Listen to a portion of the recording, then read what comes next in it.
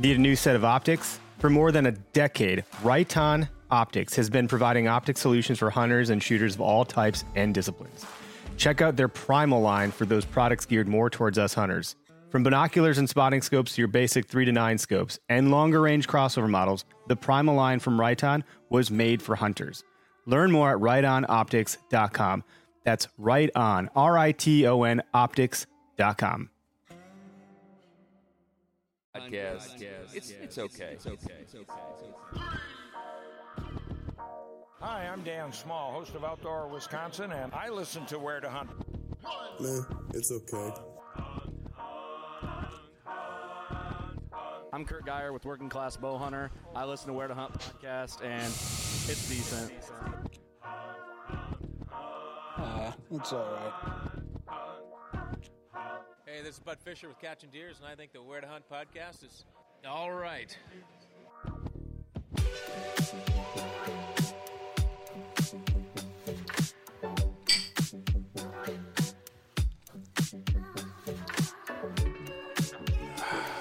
Hey everybody, welcome to the Where to Hunt podcast, the podcast that connects public land hunting enthusiasts. It connected me and Greg, but not in a weird way. It sounded weird. I always got to do something awkward. This just got weird. Yeah, we got to get off to a weird start. Today's Tuesday, April 27th. This is episode 180. I believe I got that right this time around. And we're coming at you from the Okayest Hunter podcast studio, a.k.a., well, yeah, the Okayest Hunters, essentially. See how you do with turkey hunting tomorrow. You better get some Okayest moments out there afield, like last year when you forgot your shoes in the rain. We'll see what happens. There's a small chance of rain for tomorrow. Weather's going to be a little bit cooler than today, which is honestly a good thing because I think the birds will be moving a little more. Yeah. I don't know much about it, man. You're the turkey whisperer. Well, head on over to okayesthunter.com. Use code W2HPodcast to save 10% off of your next purchase. They got fishing gear and hunting gear. And by gear, it's not gear at all. It's just shirts and hats and stickers. So you can spruce up your gear with a sticker. You need to design a lure. Oh, gosh. Let's just pump the brakes there. You don't want me designing a lure. You're not going to catch anything but logs. Well, maybe you need to work on working with a plastic company, and maybe they can make the okayest. The okayest lure that doesn't catch anything? Yeah. Bullheads for days. Yep. Oh, man. And we just cheered to some Drop Tine Spirits, so we got some, I think we got another case of bourbon coming our way here soon. And we just got some coffee, so before you leave today, make sure you get your coffee. I will. Check out backwoodsgrind.com and I'm going to need it for tomorrow. Yeah, you're going to get nice and early? Yep. Yeah? Yep, I am. Backwoodsgrind.com, W2H Podcast for 10% off. Those guys did a trade show a while back, and they were sending us all sorts of pictures, everyone that heard them from the podcast, which I thought was pretty neat. Yep. Spartan Forge, by the way, I was going to touch base with them today, but they're coming up soon as a guest, so we'll get all of the updates from the horse's mouth very soon. But the phone line is hot, so if you want to call in and talk to our guest today, ask any questions, share any stories, etc., the phone number, which is live every Tuesday when we do this, is 262-757-4122. And that's brought to you by Spartan Forge. SpartanForge.ai is a deer predictability data model solution that has a lot of AI built into it. It's best of its kind, has the most unique data set, I don't know, probably in the world if you ask me. And it's doing more than that, but, you know, mum's a word until Bill gets on here and tells us what the heck they're up to over there. Well, it'll be cool once that app actually hits the market and we can dive into it. Yep. So if you want to save money on the subscription, I suggest not only using our discount code, which is W2H, it's going to save you 20%, but also get in there sooner than later before the updates hit the market, because then the price is going to go up. So do yourself a favor and get in there sooner than later. And with that, I don't have much else going on. We're chiseling away at stuff. Our app, by the way, the Where to Hunt podcast, or the Where to Hunt GPS app, is making strides right now, but it's all behind the scenes, so I just don't have anything to share. Improvements behind the scenes. Mm-hmm. So stand by, everybody. I promise there'll be a debut here soon. That's going to be pretty exciting. So let's go ahead and bring on our guest for the week. On the line with us today, we got Nic De Castro with LandTrust. Nick, how you doing today? Good. How are you guys doing? Great. Yeah, we're good. So you're the founder over there. You're all decked out. I am the founder. Yeah, the founder and CEO. It sounds really important, doesn't it? It does. You're just the guy with the big idea, you know? Yeah, ideas. Everyone has ideas, right? It's just about hopefully attracting a good team to help you execute against them, you know? Yeah, teamwork makes the dream work, man. It's no joke. And I think you said you got 7 people and maybe a couple more remote, and you're out of Colorado, yeah? Or Montana? No, Bozeman. Yeah. Bozeman. I did live in Colorado before I moved to Montana. So, yeah, I think we're 7 full-time, and then we've got probably 12 all in with some contract and folks working not full-time. And when did you guys hit the market? You seem fairly new to me, but that doesn't mean anything. You could have been around for 10 years and I wouldn't have known, maybe. I don't know. No, we launched in October of 2019. And then 2020 was our first full year in market. And so, yeah, we're still a very young, new company that's got a lot of work to do, a lot of growth ahead of us, a lot of work to do. Well, having your first full year in business be 2020 and the fact that you're still sitting here wearing the brand says something. Yeah, it was definitely an interesting year. I don't think that we were hit like some other industries were. There was definitely an effect. I remember April of last year sucked pretty bad. That was when the shutdown happened and people were like, holy shit, I don't know if I'm getting furloughed. We had like some guys had to cancel bookings. We were about to have our best month of the whole year so far. And then a lot of guys had to cancel because they're getting furloughed. And it was definitely something, but it bounced back and a lot of people wanted to get outside. We've all read the stories and heard the million new hunters and people looking for outdoor stuff. So there was definitely some good things that came out of it too, I think. Yeah, absolutely. It was a good boom for the space. So we haven't seen people coming into the space like that in like over a decade, right? Yeah, I mean, it was a huge influx and unlike fishing, fishing has such low barrier to entry. I mean, you could go to Walmart and pick up rod and reel probably a license and that's your fishing. Hunting, adding 1 million hunters, as you guys know, there's a lot of friction in that funnel to actually go from I'd like to go hunting to getting out and hunting. And the government's involved in a few different parts of it, which is not usually a good thing when you're trying to do something fast. Yeah, that's true. They like to slow things down, put a lot of red tape on things, which is whatever. Everyone's got to replace. But so tell us a little bit about the platform. Sure. You got your start in 2019. What did you see in that space that you guys were going to do different that allowed you to have such success out of the gate? Because you're doing well. That's it's a good question. So LandTrust, for those of you, there's probably most of you haven't heard of LandTrust because we're still a small company, but one, we're not a conservation easement business. We understand how that could be misconstrued because those are land trusts. But essentially, we're a marketplace. We connect sportsmen with landowners across the country, and so that they can go out and have hunting, fishing, and soon to be other outdoor recreational activities and experiences on private lands all over the U.S. That's fantastic. So, and you're in how many states? We're in 39-ish, maybe 40. It kind of changes. I'm not as close to the actual, land acquisition point at this point, but somewhere right there between 38 and 40, let's say. Okay. And there's other people in the space, I'm familiar with a couple of them. The model that I've seen is a landowner says, hey, I have this property. It's kind of like the Airbnb of hunting land, essentially. So if I want to make some extra revenue as a landowner, I can engage with your platform, potentially put it up there. You vet it. And it's insured under your company. And then, I can denote which type of access people can have on that land and what activities they can engage in and what times of the year, et cetera. Is that how it works? Is there more to it than that? Yep. So today, that's definitely the model. So two-sided marketplace. I was an Airbnb host for many years when I lived in the cities, and I was a traveling salesman and was never in my apartment. So I got exposed to the kind of sharing economy platform pretty early on and saw the power of it. And so, when I moved, finally got back out into the outdoors. I grew up hunting and fishing, but living in cities and working in tech as I did for about a decade, you kind of get away from that. It just seemed like a natural application for this marketplace because it is a marketplace. I think hunters and fishermen spend about $5.5 billion a year today in the U.S. just on access to private lands to hunt and fish. If you zoom out to just all nature-based outdoor rec, it's about $17 billion. So this is already an existing marketplace. It's just opaque and it's mainly offline. And so, we're here to bring it online, make it transparent and liquid. But yeah, that's generally the idea. Keep the landowner 100% in control of their land. We're just a technology partner and, we help aggregate all the demand. That's pretty cool. So what's it been like for both sides of that equation?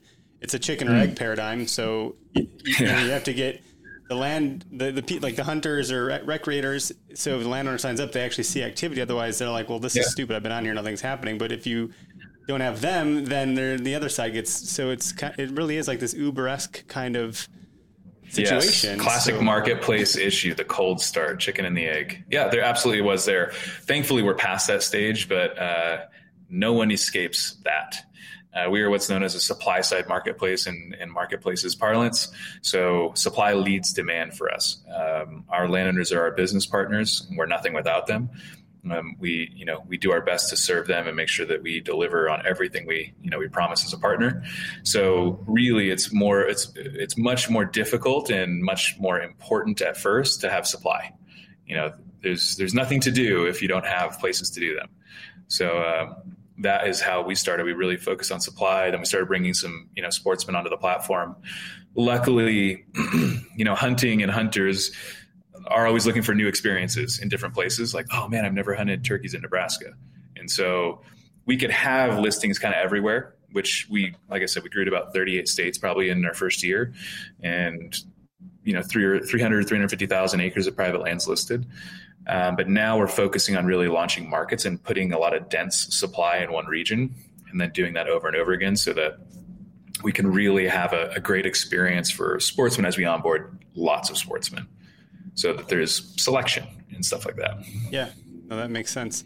I guess the one thing that intrigues me, so we're in Wisconsin and it looks like you have a couple properties listed here in Wisconsin that are in the northwestern part, but is someone that's curious and interested in out-of-state hunts. I know, Greg, you're doing one in Illinois this year. Nice. Well, at least I think you are, unless something's changed. No, nothing's changed that I'm aware of, and regardless, I'm going to go if other people go or not. So. Yep. But you went and scouted public land and did that whole rigmarole, and I think that's a fantastic way to do it. There's a number of folks that do that, but this is interesting where you could kind of guarantee your slice, so to speak. If you can plan your hunt, it's a little bit more. You could do all the scouting and someone could be in the spots you're considering because you don't know what the history of that spot is. You don't know what the traffic is in season or where people are parking or how they're accessing it. You can make some assumptions. But if you do the LandTrust approach, essentially you could plan your out-of-state hunt, get your license, do what you need to do, and then you could book someone's property. And then you have maybe some more pictures, a landowner to talk to that might have some more intel on the property, et cetera. So you're maybe getting yourself a little bit more of a leg up, it sounds like. Yeah, it is definitely private versus public land hunting. First, I think it's a really odd thing. They're two sides of the same coin. We're all hunters. We hunt public land here too. We live, we're based in Bozeman, Montana. There's a ton of public lands. And private land hunting just offers a slightly different experience. So it's still hunting. It's not like I hunted a ton of private land this last year, and until the very last weekend, nothing happened. It definitely is still hunting. It's still hunting. Just because you have a piece of private to quote unquote to yourself or to your group doesn't guarantee you're going to get something if you don't put a lot of time in on that piece of private to get to know it, how things are moving through it. You're not going to have success. Yeah. And so that's the thing. The only thing it does afford you is just like, hey, that it's just going to be you and your group that are going to be there when you're there. And you kind of eliminate that one variable, which is nice. Look, I'm a startup founder and I've got now 2 kids under the age of 2. Like I don't get to go on 10-day scouting trips and, that's just not a reality for me. No. So for me, if I get to negotiate that half day to go out and hunt for turkeys with the missus, private just eliminates one variable. And so, for me, that's just like, okay, I'm willing to pay the premium for that. And I'm happy to, especially we partner with a lot of producers. So our real focus on the landowner side is with producers, or if you're not familiar with that term, farmers and ranchers. So generally speaking, they're called producers. So we really focus there. And look, the farmers and ranchers own 900 million of the 1.3 billion acres of land in the U.S., private land, excuse me. And, they're in a commodity business. They own most of the biodiverse and like prime habitat. And so that's a really good partner target for us. And, I'm happy to put money in the pocket of the guy or the gal who's out there, that family that's been there for multi-generations stewarding that land, and, pay for the opportunity to go out there and enjoy the fruits of that labor. So, I think private land offers a ton of opportunity. 70% of the lower 48. When we talk about access is a spectrum from federal public lands, which is everybody all the time, which is awesome, to what we're working with, which is private land, and you pay for the opportunity to go and do that. If you don't want to do that, that's totally fine and awesome. And there's public land, or hopefully there is some near you. And if you do, we see it as almost like as a relief valve for public lands, because I don't know about you guys, but this last year on public was crazy around here. It was here too. Yeah, it was. There's a lot of hikers way off the trail. Hikers and bird hunters, fishermen, the whole line. So, it's interesting because you have public access, you use public land. Mm-hmm.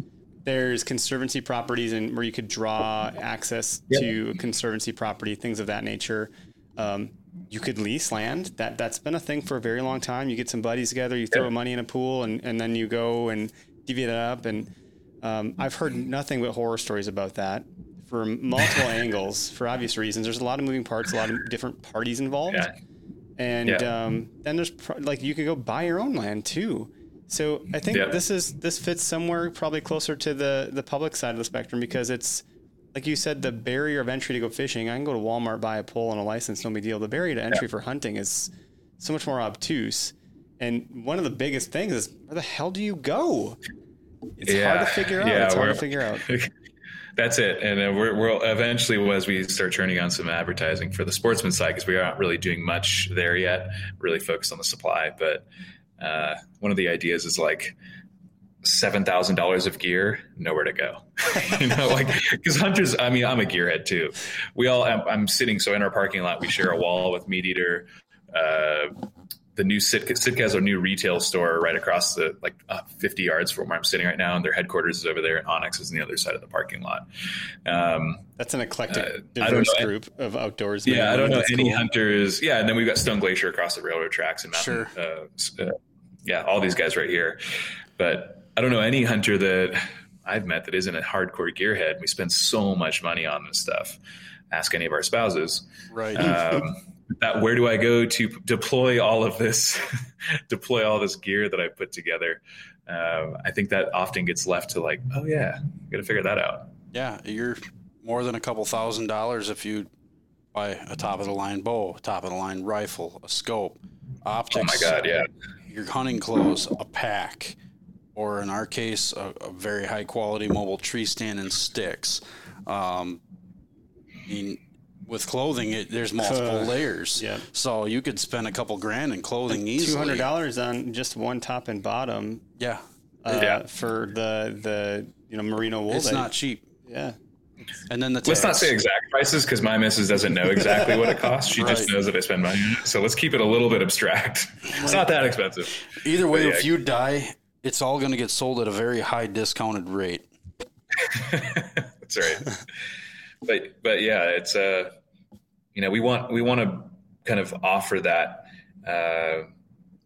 aspect of the equation where it's like, okay, this is something, if I don't have public near me, or if I'm looking for a different type of experience, this is a thing that is guaranteed. And so we hope and we believe that will actually help with recruitment and retention stuff too, because we talked to National Deer Association, and they're like, man, we had 40,000 or so people that came through and graduated to Hunting 101 courses that they put on. And it's like, Then where do we send all these people? Yep. It's really a challenge. You know, there's some good programs here in Wisconsin for like public access to private property that I'm engaged with and trying to help, and, you know, in a very small way, by the way, but those types of things, not many people know about that. Like to go to your local county.gov website, you'd be surprised what you're able to find with some green spaces or river bottom accesses or greenways and things like that you might not even be aware of. And you can look at some city ordinances and dig up some great properties, but that's a lot of work. It's not for like the newbie, you know, like you've been doing this for a while. And even, you know, I have friends who've worked over at Onyx, and I've told them many times, I'm like, love your tool. It's not a 101 tool. No. Like you need to know what you're doing to really extract value from it, you know? Yep. And because some of the colorations, you're like, well, is this public or not? Like, what does this even mean? So then you got to call your local DNR person and be like, hey, or you just got this? Yeah, I mean, there's layers in there. You got to know how to use all of it. Yep. That's just plain and simple. And then understanding how to identify habitat and terrain and all that stuff. So that's, you know, I'm assuming we've all been hunting for a little while, and I do not pretend to be an excellent hunter. So I want to disclaim that right now. I am definitely an okay hunter. But, you know, imagine you just got your hunting license and now you're like, okay, cool. I want to go hunt turkeys. And, you know, in that perspective, how do you even know what to look for on something like Onyx or something, you know, a mapping application? You know, you have no idea. And so you come to LandTrust and you can search by turkeys. And how do you know they're there? Because landowners who live there are like, yeah, I got turkeys here, and here are pictures of the turkeys. You know, like it's something as simple as that I think we would gloss over. Like, oh, here's a section of land, and here's a draw, and there's some water, and there's some timber. Like that is already not 101. You know? Yeah, that's a good point. No, if the landowner says it's there, it's probably a good chance I see it every day or whatever it is. That's pretty cool. And with it being largely ag, how large are the plots? Is there like a threshold on the smallest or a threshold on the largest? What's the typical size of a property you can book? Yeah, so it's a great question, and it's let me say it depends. So one of our landowners who did earn the most revenue this last year is actually in New Jersey, and he listed I think 10 or so listings between 40 and 100 acres, something like that. He did phenomenally well, and he has, you know, whitetail and turkeys all over those places. And on one of them, he has some geese because he's by the Delaware. So for that region, I have friends who grew up in New York and New Jersey, and they're like, dude, if I got 5 acres to hunt, I would be stoked. So for that region, 40, 80, 120 acres, holy cow, you're king. Now we're launching Nebraska, and in the Sandhills, the average landholding size is 9,000 acres. Jeepers. So if you put 20 acres on there, it probably wouldn't be super interesting. So, I mean, we have a 45,000 acre ranch that's just listed with us there. We put 10,000 acres live last week across a couple of different listings. So it really depends on where, and really what we look at from the hunting perspective. And again, we will be going into other nature-based outdoor rec, but hunting and fishing is primary right now. When we have landowners come to us and say, what do you think? It comes down to like, what does the property have from a food, water, and cover perspective? The things that, you know, wildlife need. And so if you have 5 acres, but it's on a river bottom, and you got timber and, you know, alfalfa field next to it, that could work. You know, if you put a tree stand up there, like you could get it done there. So, like I said, it's very contextual. What happens in the West, where we see much larger acreage. We're getting close to 500,000 acres listed, and in the West, those acreages per listing are much, much larger. Yeah. So if you were to look at that, oh my gosh, so this is like getting super nerdy. But if you jump into like Power BI or I forget the other data visualization tool, it doesn't matter. But you can what language are you speaking? Take that now? And you can show it based on like proportion of size and quantity. It's really cool to see some of that stuff. Yeah, I'm sorry. Sound like a dog with peanut butter in his mouth. And that's going to bother me. I can't think of any other stupid business intelligence software platform that's not the Microsoft one, but that would be really interesting to see. Like the fact that the ones out West are so much larger. So do you have people that are like doing big game hunting, like elk and mule deer hunting out west, and booking a property like that too? Because that whole paradigm is totally different in the sense that you got to draw a tag, you got to get, access to a certain spot. So how does that change? That's a big dynamic change. I mean, one, you got to get a tag. Two, you got to almost book a property in the area in advance. Yep. And then you got to pray to God you get the tag or have enough points to draw the tag. Yep. But then again, if you're hunting private, that's a landowner tag in some cases. Yeah, there's a lot of nuances with that. Yeah. So obviously we're based in the West. We've done a lot of this. So we'll be we're in the process of adding some incredible elk properties here in Montana that have never really been open to hunting before, but because of the platform we've built, they feel comfortable doing it. And we've had some phenomenal mule deer and stuff taken off of, some of the ranches and places this last season. Sorry, I think my dog's getting into something. Oh, I got a black lab running around the office right now. Western is different. And in that situation, you do kind of look for larger acreage because especially with, whitetail kind of hang out in the same place. Turkey kind of hang out in the same place. Elk, not so much. They'll be moving around. So the more property you have that property offers all those attributes of kind of food, water, and cover and shelter, the better off you are. So we do, look, the landowners, we are just a platform. So landowners list, it's all their rules, everything they choose it all. But I know that we had quite a few sportsmen who booked property. They're like, hey man, I want to come out to, let's say, Montana, and this place looks awesome. They talk to the landowner and say, hey, I'm going to book it. And if I don't draw, then, are you cool with canceling the reservation? And we had a couple landowners who said yes. And a couple of those guys did draw and a couple didn't, and they got refunded. Now it's up to the landowner. Definitely discuss it with them before. We don't have a say in that. It's their place. So, there is an opportunity to have that type of understanding depending on the landowner. Because it's kind of hard to book something if it is a draw tag state. So that's why we really like with the first market that we went to go fully put our efforts behind was Nebraska. Nebraska is a super interesting state. It's 99% private, readily over the counter whitetail and mule deer tags for non-residents. Crazy good turkey hunting, phenomenal duck hunting, great bird hunting, just like an amazing hunting state. But it's 99% private. So that's one of those states that if you don't own land there, you didn't marry into it, you don't own it, there's not a lot of opportunity for you to get out there. We're going to open up 500,000 acres there in the coming months. Wow. And I mean, it's just such a cool state, and it's in the center of the country. They've got it all. They have elk there too, but those are much harder tags to draw. So the Western stuff is definitely different. But we're trying to make that really, really accessible and remove some of the barriers to entry to figuring out your Western mule deer or elk hunt for the coming seasons. Question for you about booking. Yeah.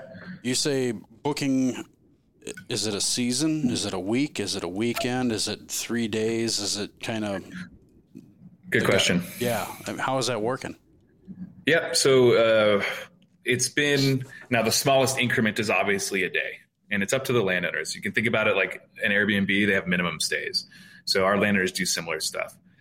Depending on the state. So let's take Nebraska. Nebraska has a 9-day rifle deer season. So you're probably just going to, most likely, if you book a property, you're probably going to be the only ones out there for the season. Sure. Maybe they do 2 bookings for the season, depending on how big the property is in that population. But it's really up to the landowner. For bird hunting and stuff like that, daily, or predators and stuff like that, fishing daily is great. For big game, if you're looking at, doing a mule deer hunt out west or, an elk hunt, you probably want to have at least a handful of days. But it really comes back to the landowner. What are they looking for? So a lot of our landowners will put together packages if they have lodging on the place too, like a bunkhouse, and say, hey, it's 5 days, 4 nights, and for up to 4 guys, and it's X amount of money. So we have seen, depending on the state, like a season lease for a species, if the landowner wants to do it that way. But everything from as small as a day, I'm going to book pheasant hunting for a day, which I've done plenty of, to week-long or multi-week stuff. That's pretty cool. Why do you think, some of the bigger platforms like Airbnb, the Verbos, why do you think they didn't dive into this niche? What's the deal? Is it too off-putting to their First of bigger all, audience? I have such a hard time with Verbo. I don't know why they did that. Can we just say, I'm only doing it because they did it. Yeah. Why don't they get into hunting?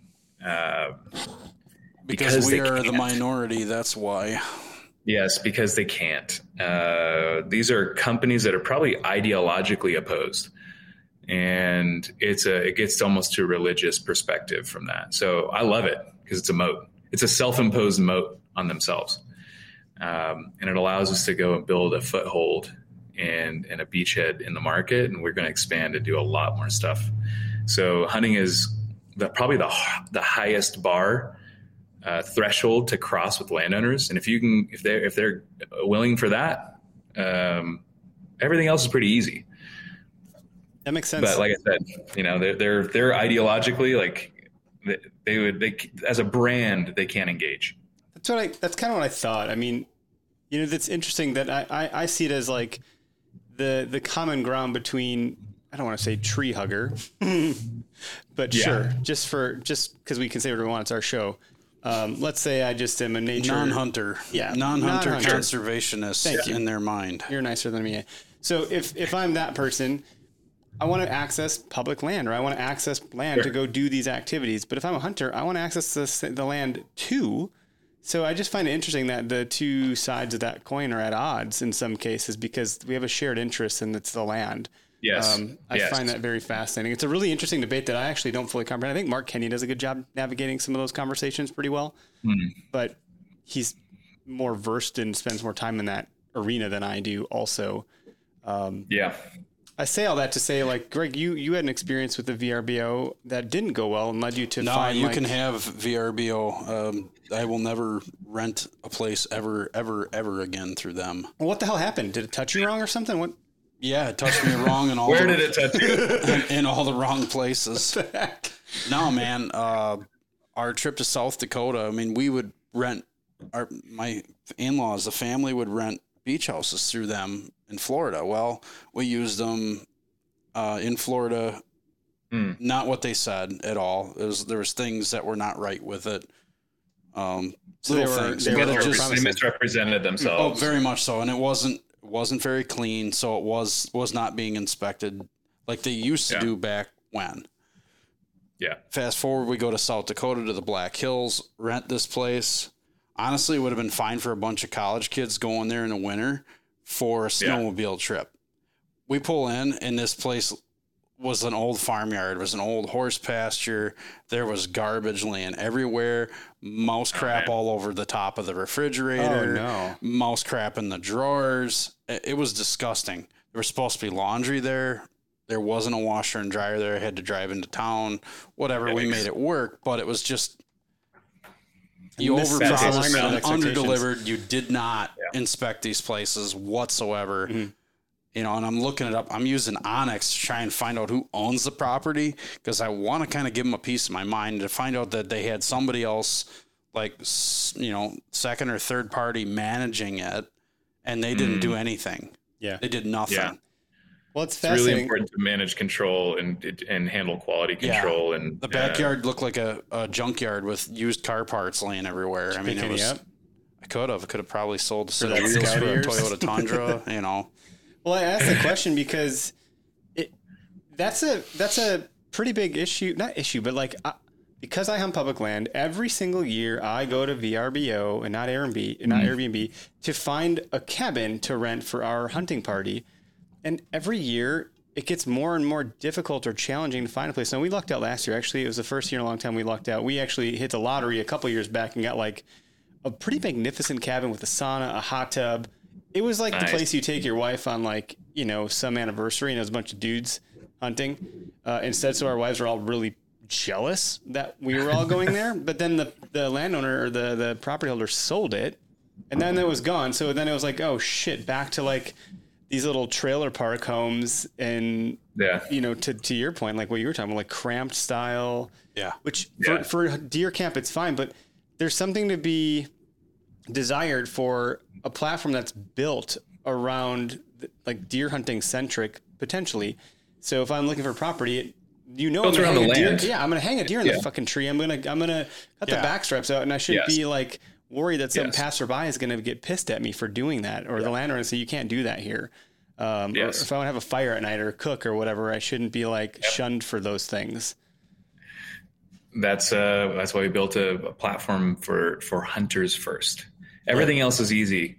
Every other activity is easy compared to hunting. And so, that's what all of our landowners sign up for. They say, yes, we want that. That's cool. So I think there's a big advantage of that. And, Greg, you experienced one of the unfortunate parts of marketplaces once they hit a large scale is people trying to scam, essentially. So it's really important to maintain quality. And we stress to our landowners, hey, just represent it fairly.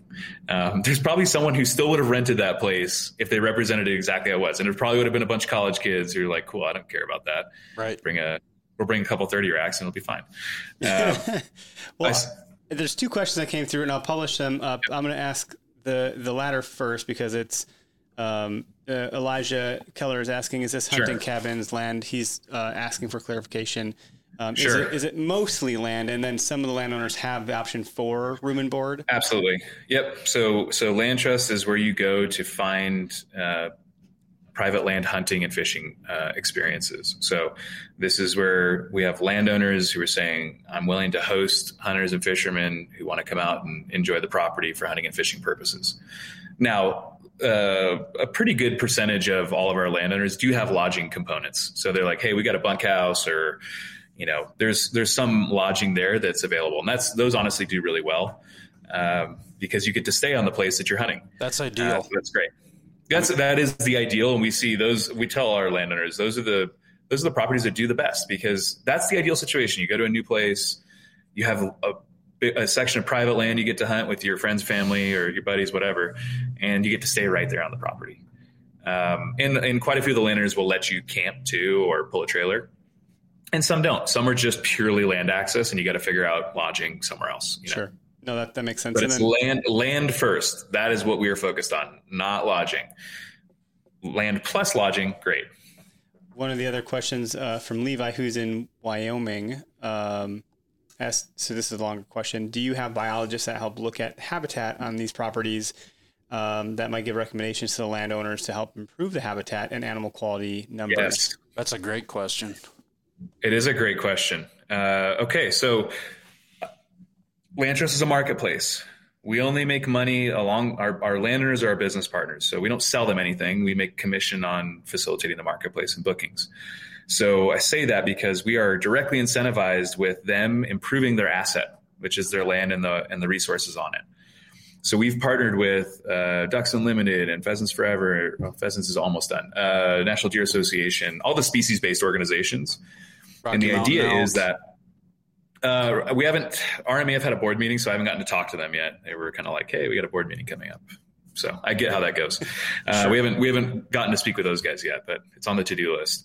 And the idea being, okay, cool. You list your property on, again, we'll stay with Nebraska since we're focused on that right now. You're a producer, you're a farmer, you've been farming forever. You got turkeys on your property and white-tailed deer. You start making money from allowing, sportsmen to come out and hunt turkeys. You're like, wow, that's incredible. I made like $2,000 last year, $5,000 last year from people coming out and hunting turkeys. Being a rational market operator, they're going to say, how do I improve that asset? And so we partner with organizations like NWTF to say, hey, this is how you improve turkey habitat. And you're doing it for, profit motive. Profit is not a negative word. And I think profit actually in conservation should go in sentences together. They don't usually. No. But I think that profit motive can really drive this. And so now we can connect in from the, with the science and habitat management from the experts and say, here's how you can improve your turkey habitat on your property.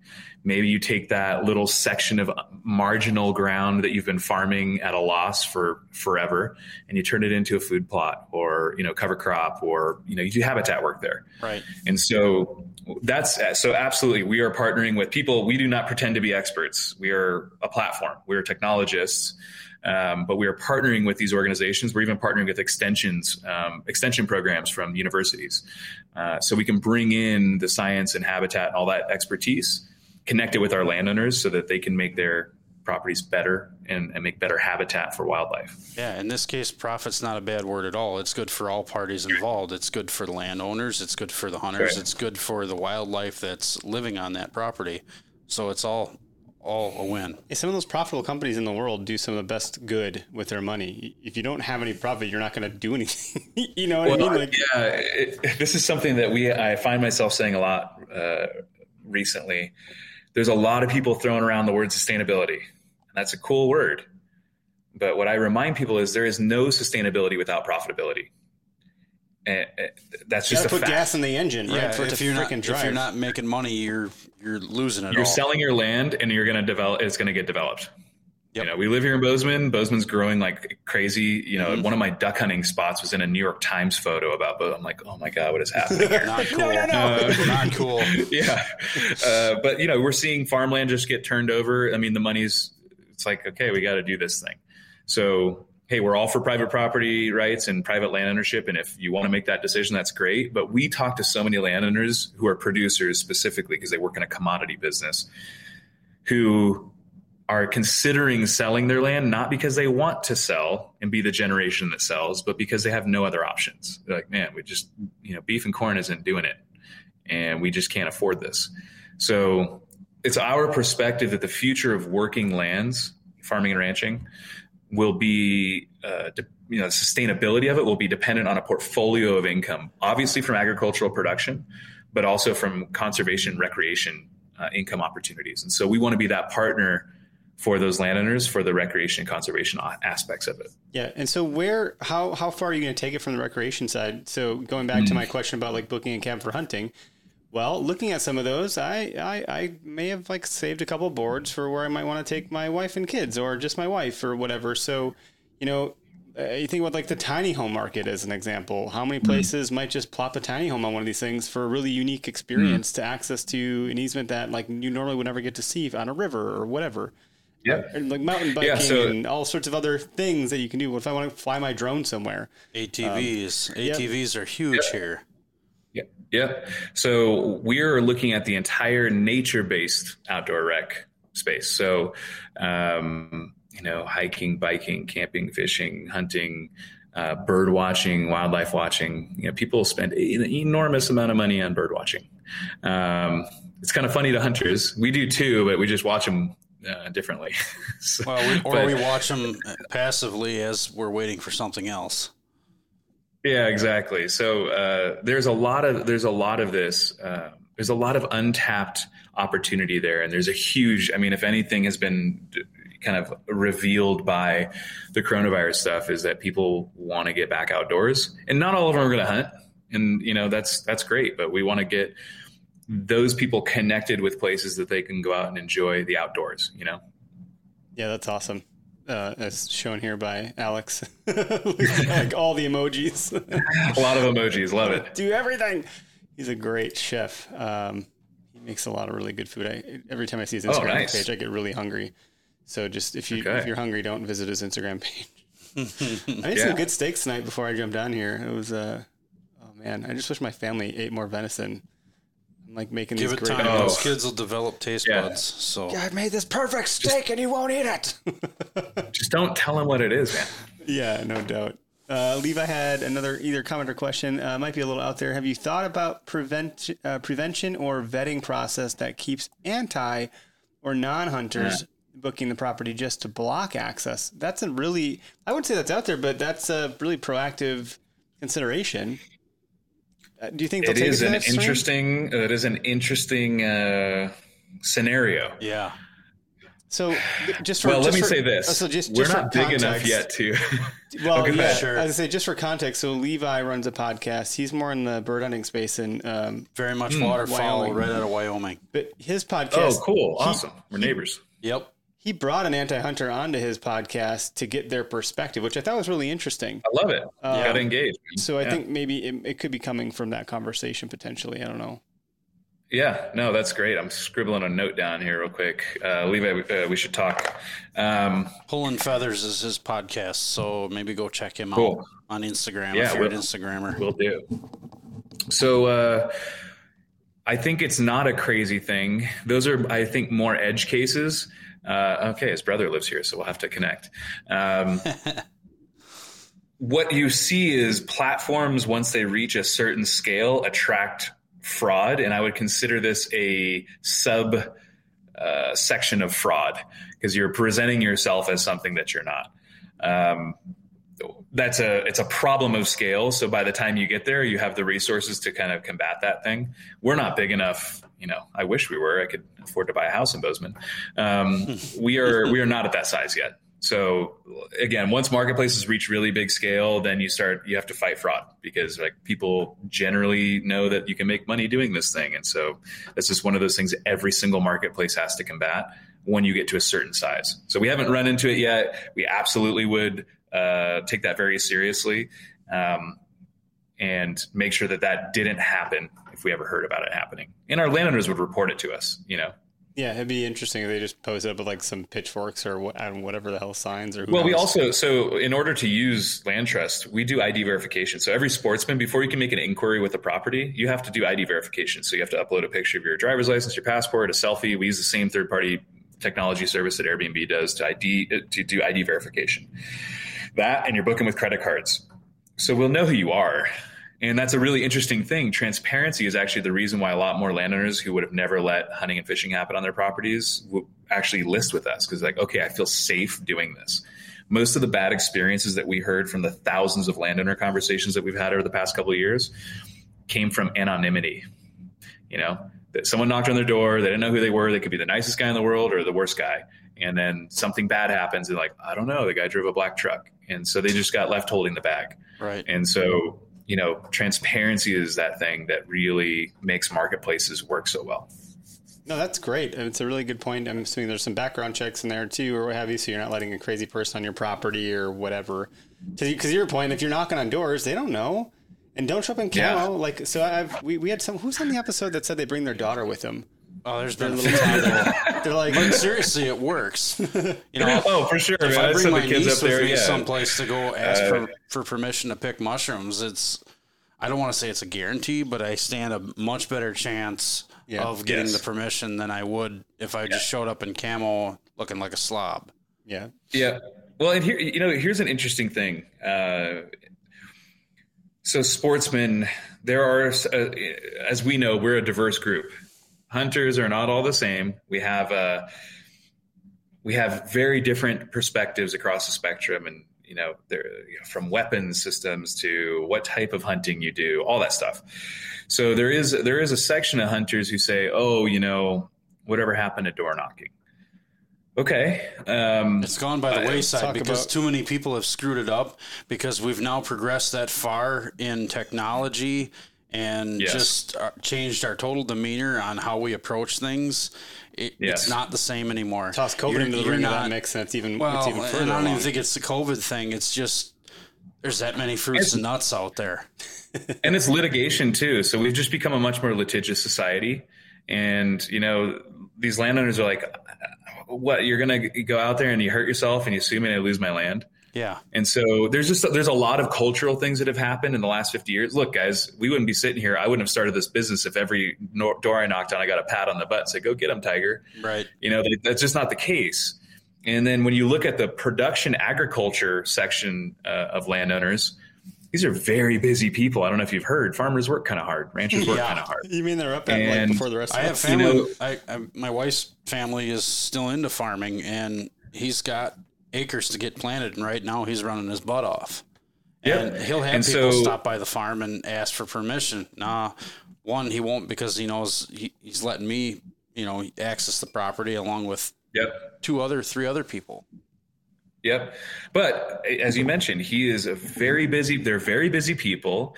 And there's this funny thing. There's like this very reminiscent perspective from the sportsman side of door knocking and how like landowners enjoy that. there are some, let's speak in generalities. There are some who just don't get to talk to a lot of people, and they're like, man, sit down, have a cup of coffee with me, and we'll sit and shoot the shit for 2 hours. Right. But when you talk about farming and ranching, these are people who are up before the crack of dawn and in bed, coming in after sunset. And do you think you're the only person that saw that buck on his land and stopped and knocked on his door? No way. And that's the thing. So it's a very interruptive way to do it.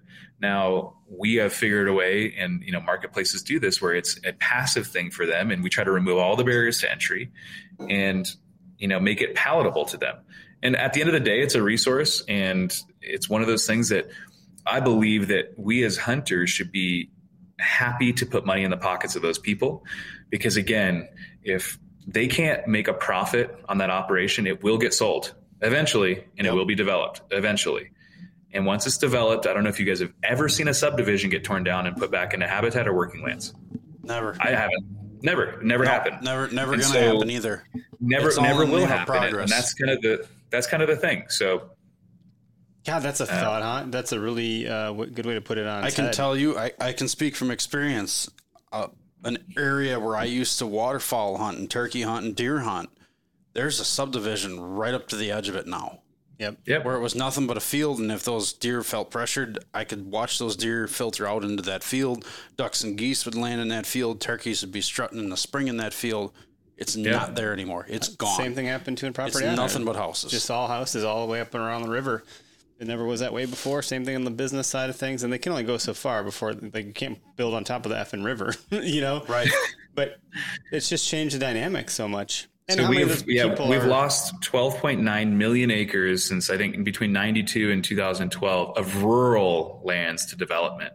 And I can guarantee you these multi-generational places, it wasn't like, ooh, let's cash in. They're just like, dude, we have this isn't working out. I worked in the trades, I worked in the trades. So new houses went up. My company went there. We put HVAC plumbing in there, and it's like, man, 10 years ago, I remember seeing deer and turkeys through here all the time. And now it's nothing but houses and soccer moms and minivans and dogs running everywhere. And the turkeys and deer are still kind of using it. Oh, but they're getting whacked on the road. Yep. Reinhardt asks, do you work this on the East Coast, which I assumed we had some East Coast folks in the room. He just tuned in, but he would hate. Yeah, we started, funny enough, we're based in Bozeman. We launched the business off of in New Jersey, which is a really funny thing. I don't know if you guys have ever been to New Jersey, and I have. My mindset, I have family there, and they live. I was originally born on the West Coast. Don't hold it against me. And I just pictured like Newark. I pictured like New Jersey, the whole state of New Jersey be like Newark, this like industrial wasteland.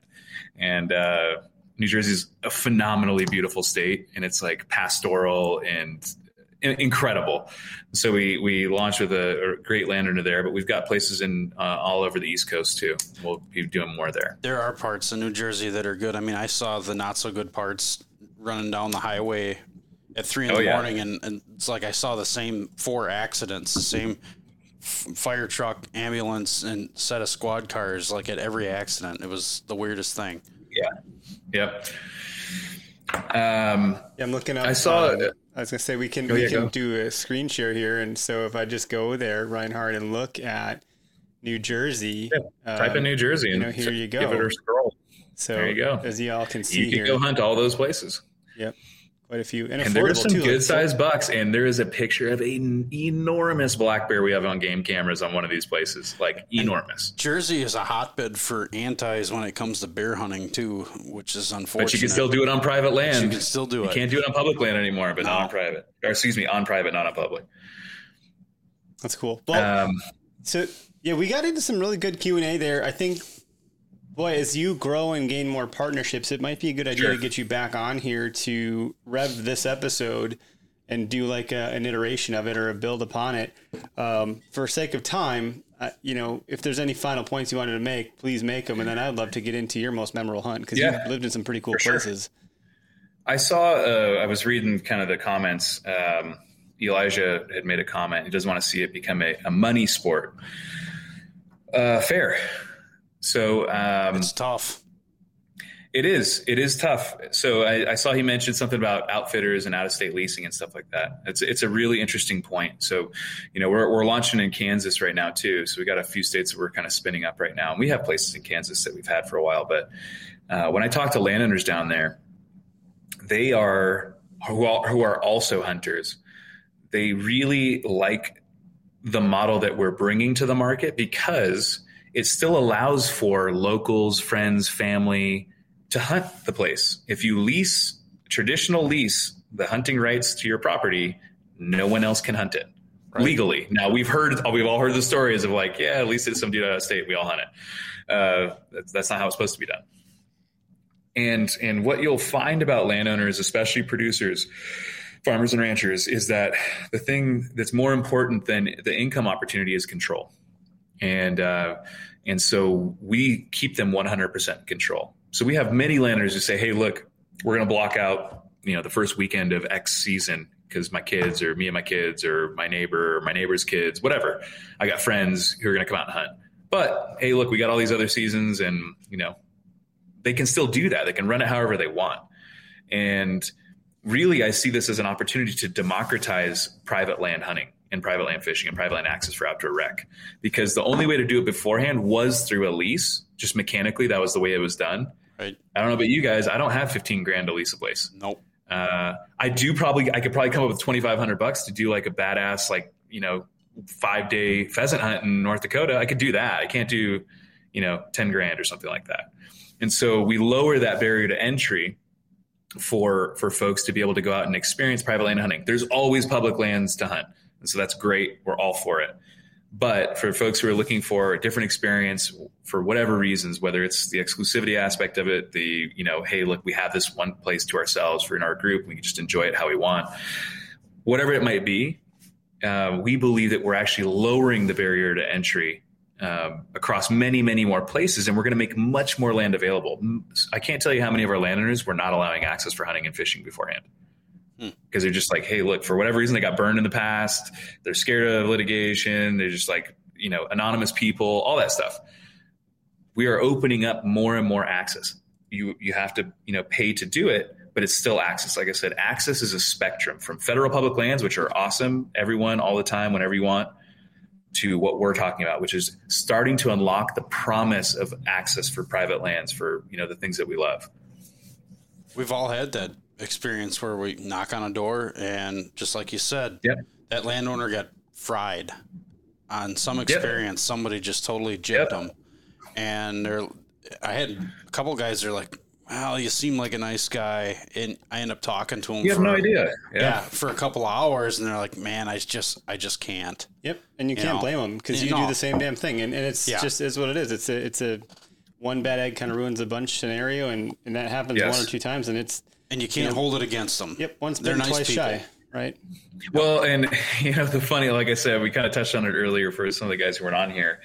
We spend $7,000 on gear. But then we balk at the idea of paying for access to hunt somewhere on private land. I'm not saying public lands, obviously, but it's kind of a funny dichotomy. Well, the way you talk about democratizing it, the problem that we're trying to address on our end with some of the stuff that we're working on is I want to disperse the hunting population because everyone's piled on top of each other, and that's just such a bad use of time. Right it's a now, poor because experience. public land is cool, public land hunting is cool. Everybody is on top of each other. Yep. So and that's what I would say to all the hardcore public lands or die. You should be stoked on what LandTrust is building because we're just going to put more people out on private lands. It's a release valve. Think about it that way. Yep. And we should also be stoked to be adding to the profitability of landowners. And I know to some subsection of the hunting community, they're like, fuck those guys. They're all these rich guys smoking cigars and giving us land rich and money poor because they've inherited that land. They got to pay taxes on that land and somehow they got to make a profit so they can raise their families and do things. Yep. Put a roof on the house, put a roof on the barn, whatever it might be. This is going to help them do that. Yep. Yes. Just like you said, the only way for them to participate in that. Yes. Yeah. Because otherwise, like you said, they're just going to sell it because they're land rich. Money. Yes. They'll make money if they sell it, but until then, it's like, what do I do with this? It's just that's almost not sustainable. Anyway, this is a really good conversation. I think there's a lot more going on here than just you're helping in so many different ways, and you're doing it really well. There's a number of companies that are doing what you're doing or trying to do what you're doing, which I would call like day leasing. I think you have a much larger perspective, a more holistic purview of this whole thing. And the fact that you're focusing on the supply side first is a really wise play. So I think it's going to enable you to really kind of fulfill the mission here and help everybody. There's a win-win-win scenario. We perceive it that way. And you know, our big vision is to, on the landowner side, again, be another tool in the tool chest for driving profitability and keeping those lands the way they are, not getting them developed, losing habitat, all that stuff, keeping those generational operations generational. And then more access for all of us who love to go out and enjoy those places that we can't afford to buy. You know, maybe someday if LandTrust does really well, I can buy land. I'm an aspirational farmer, but that's a big barrier to entry. So until then, I'm a happy and willing participant in conservation. Well, and that's what you are paying for is that. Yeah, I know haven't been really at this that long, but do you have like return customers that are like, I want to rent?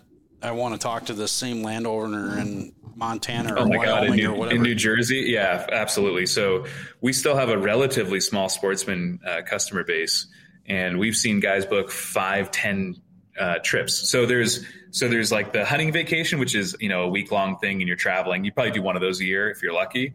And then there's what we call the local spot. So me and my people here, we use LandTrust. You know, we're hunters and fishermen. We book stuff all the time.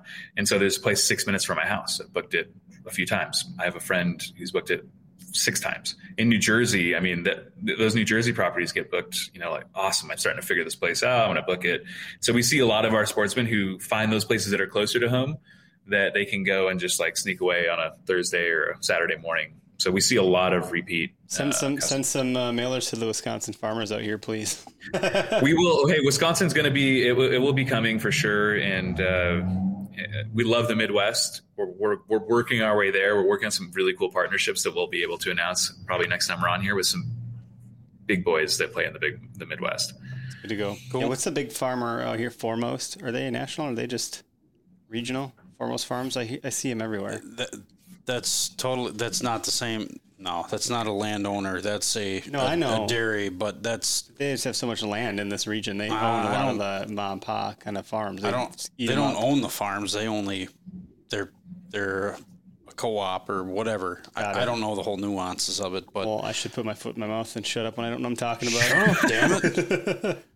I just know every damn farm I pass is Foremost. Anyway. Yeah, it's Foremost Dairy. It's just a dairy. It's where their milk gets sold. All right. But I mean, I can think of one farmer where I used to live. Like every time I turn around, he's buying up more land, and then if it's useless to him, he sells it off to a conservancy, and it'll never see the light of day for hunting again. Mm-hmm. Right. Yep. Interesting. So. Nick, we will be in the fight for private land, but yes. Sorry, Eric. No, I was just gonna say, share your most memorable hunt with us. Oh my goodness. Well, the first hunt I ever went on I was like 3.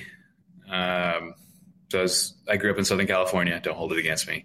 I don't live there anymore. Haven't lived there in a long time. But I went out with my dad dove hunting and my brother. And it was 120 degrees down by the Salton Sea, literally not exaggerating. It gets that hot down there during dove season. And, you know, I remember him shooting doves, us sitting under a bush. And I don't know if you guys have ever been down there. It's the desert. And, you know, him shooting a dove and me going out and getting it, being his bird dog and coming back, looking at it. He tells the story all the time. Like, he's like, man, this is my son's first time seeing a dead animal. You know, up close and personal, I'm like looking at it, there's blood coming out of the beak. And apparently, I don't remember this, but apparently I said, well, that's the way it goes. And he's like, hunter, you know, like it could go one or two ways there. It could be like, oh my God, you're crying. You're like, eh. So from there I was cemented as a hunter. But there is another good one. It was with my brother-in-law, and it was the very first LandTrust hunt ever booked. It was on a Colorado ranch, and we went out there and spent a handful of days on a beautiful ranch down there by Meeker. chasing elk in a full moon, which is a poor strategy. They just did stuff nocturnally, but we got to spend our time in like an 1860s cow camp and just like no cell service in a canyon. Literally, we're sleeping with field mice in this old cabin, a potbelly stove. It was awesome. They represented it as such. They didn't tell me it was a 5-star combination. So that's, the expectations were set correctly, Craig. But it was just a really amazing time. We did not score. We found elk. They just didn't do anything during the day, but it was a fantastic trip and experience, I like that a lot. That's the kind of stuff, man.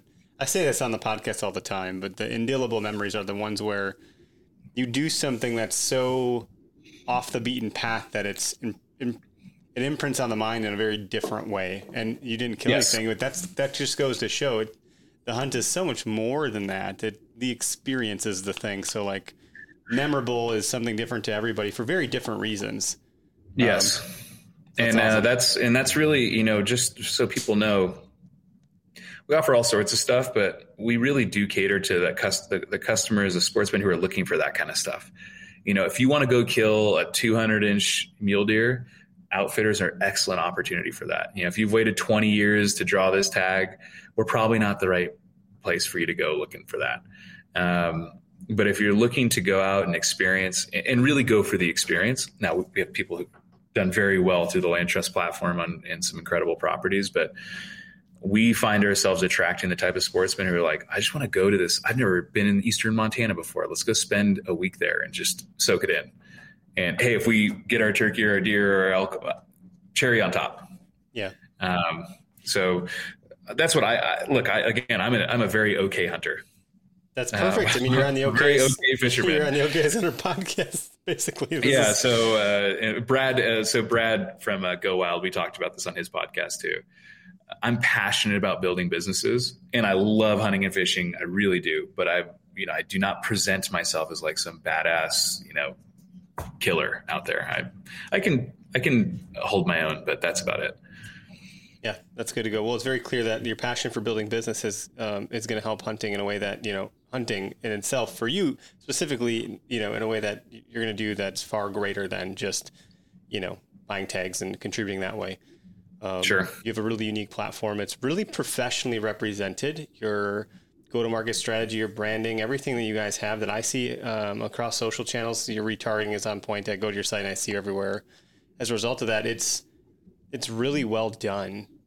You bring a business sense to a place where I think some may have lacked in that area. You're not just a couple of dudes trying to do something. It's very clear that you brought a lot of business savvy to this. Well, hey, look, I've got a team, so I hire people who are much better than me at all these other skill sets. And that's the best part, is having an awesome team to go out and execute on a vision. Ideas are worth nothing. I can tell you that much. 100% agree with that one. Yep. No, that's cool. Well, thanks for jumping in here with us. Just to be clear, so people that are listening, it was great to see the participation coming through. But those that catch us in the podcast land, where do they go to find you? Yes. So obviously, first and foremost, LandTrust.com, just like it's spelled, LandTrust.com. I don't use social media, so I have to actually look at what it is. Instagram is LandTrust IG. Facebook is LandTrust Inc. And then we do have a YouTube channel where we have some landowner videos. You can hear about the experience of producers who partnered with us. You can hear about sportsmen who've used the site. We're going to be putting out a bunch more content soon. So LandTrust.com will have everything. Go there. Super easy. Search for the states you're looking for. If we're not there yet, let us know. Create a free account, by the way. This is a good little trick. We just added this kind of feature set in. It's free. You can sign up with your Facebook or your Google, or just create an account. Totally free to create an account. And then tell us what you're interested in. In your profile, you can say, hey, look, I like archery hunting for whitetail and mule deer. Cool. And then as we get these new properties that are archery hunting for whitetail mule deer, we'll send them to you. So just kind of let us go out and passively do the scouting for you, and then we'll send it to you. That makes sense. As we get that stuff. I dig it. That's pretty cool. You got any final thoughts, Greg? Nothing. gonna go. My black lab is sitting here staring holes through my head because I was supposed to feed him an hour ago, and he's very upset. Shame on you. They are very much a creature of habit. If you do not have food in the bowl by 5:15, they will be burning holes in your back of your skull. He wakes me up every day at 4:25 a.m. I wake up at, my alarm's set for 4:30, 4:25. He's staring at my face while I'm in bed. I could just feel his presence. He's black, so you can see him. Oh gosh, dogs are great. My boxer lab is 7 pounds overweight according to the vet, so he's got to stop following our kids around so much. That's the culprit right there. Yes, it's great to have a walking garbage disposal in the house, but it's not good for his health, I think, which is unfortunate because I don't like to bend over. Well, I appreciate it, guys. Thank you for having me on, and I'd love to keep you guys updated as we continue to grow and have good conversations like this. So I appreciate you giving me the platform to talk to folks. Yeah, it's fantastic. It was a good two-way conversation. I'm going to go ahead and end the live stream, so stand by for a minute here. Everybody that tuned in and asked questions, thank you so much, and have a good night. Take care.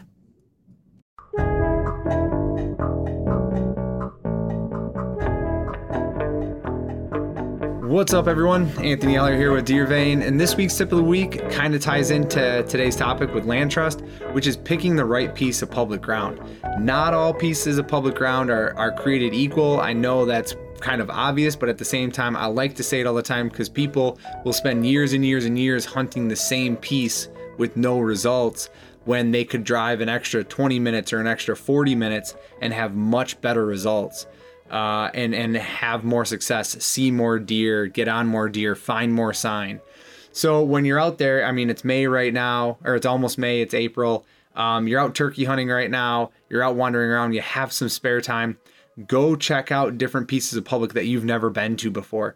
Go see if there are better pieces out there. You know, people always say the grass is greener on the other side, and it's certainly not always true, but it also can be true at the same time. So, I spend a lot of time looking at different pieces, and the thing that always jumps out to me at first is I always like to find pinch points and funnels from a satellite map or a topo map. And that's where I start. And my intention is to scout that, in this springtime and then hunt it during the pre-rut or the rut, because that's just when your odds are the highest. And if I get a lot of extra time and if I like that area after that, then I'm scouting it next year for maybe early season and maybe late season and things like that. But generally, finding those pieces, taking a look at aerial maps, find those pinch points and funnels, and get out and scout now so you can see, is the grass greener on the other side? And if it's not, go back to what you've been doing. But if it is, now you have a new place to go and a new opportunity to try. All right. Hope it helps, everyone.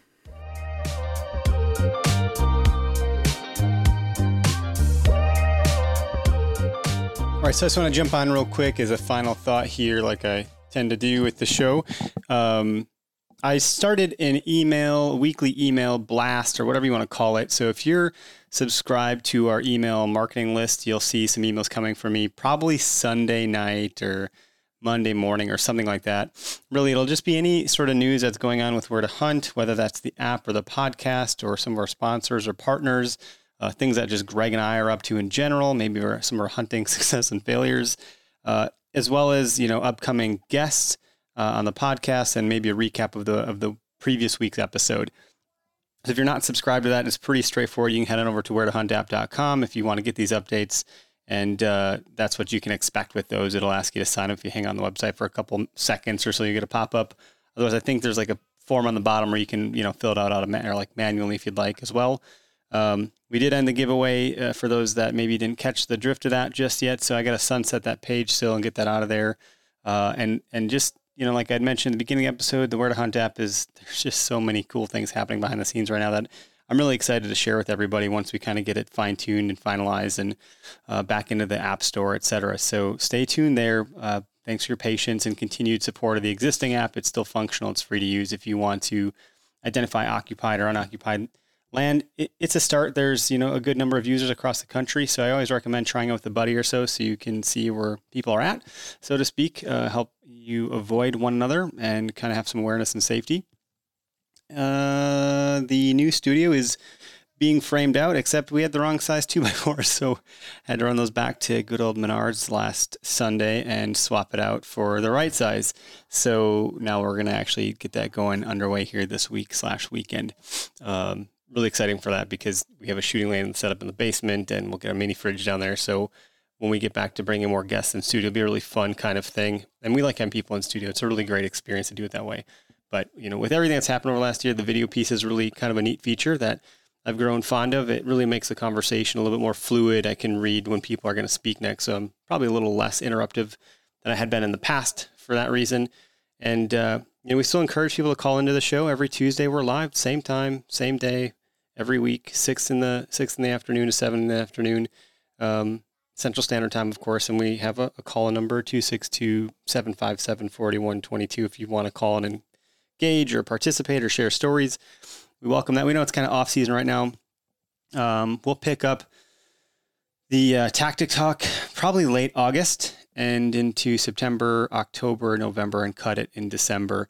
So for those of you that haven't heard a Tactic Talk episode, you can just go back to last year on that time frame and you can hear a lot of the different deep dive tactic talks we did with people that have proven success of killing mature whitetails. And we go into a really specific granular topic for about 15 minutes.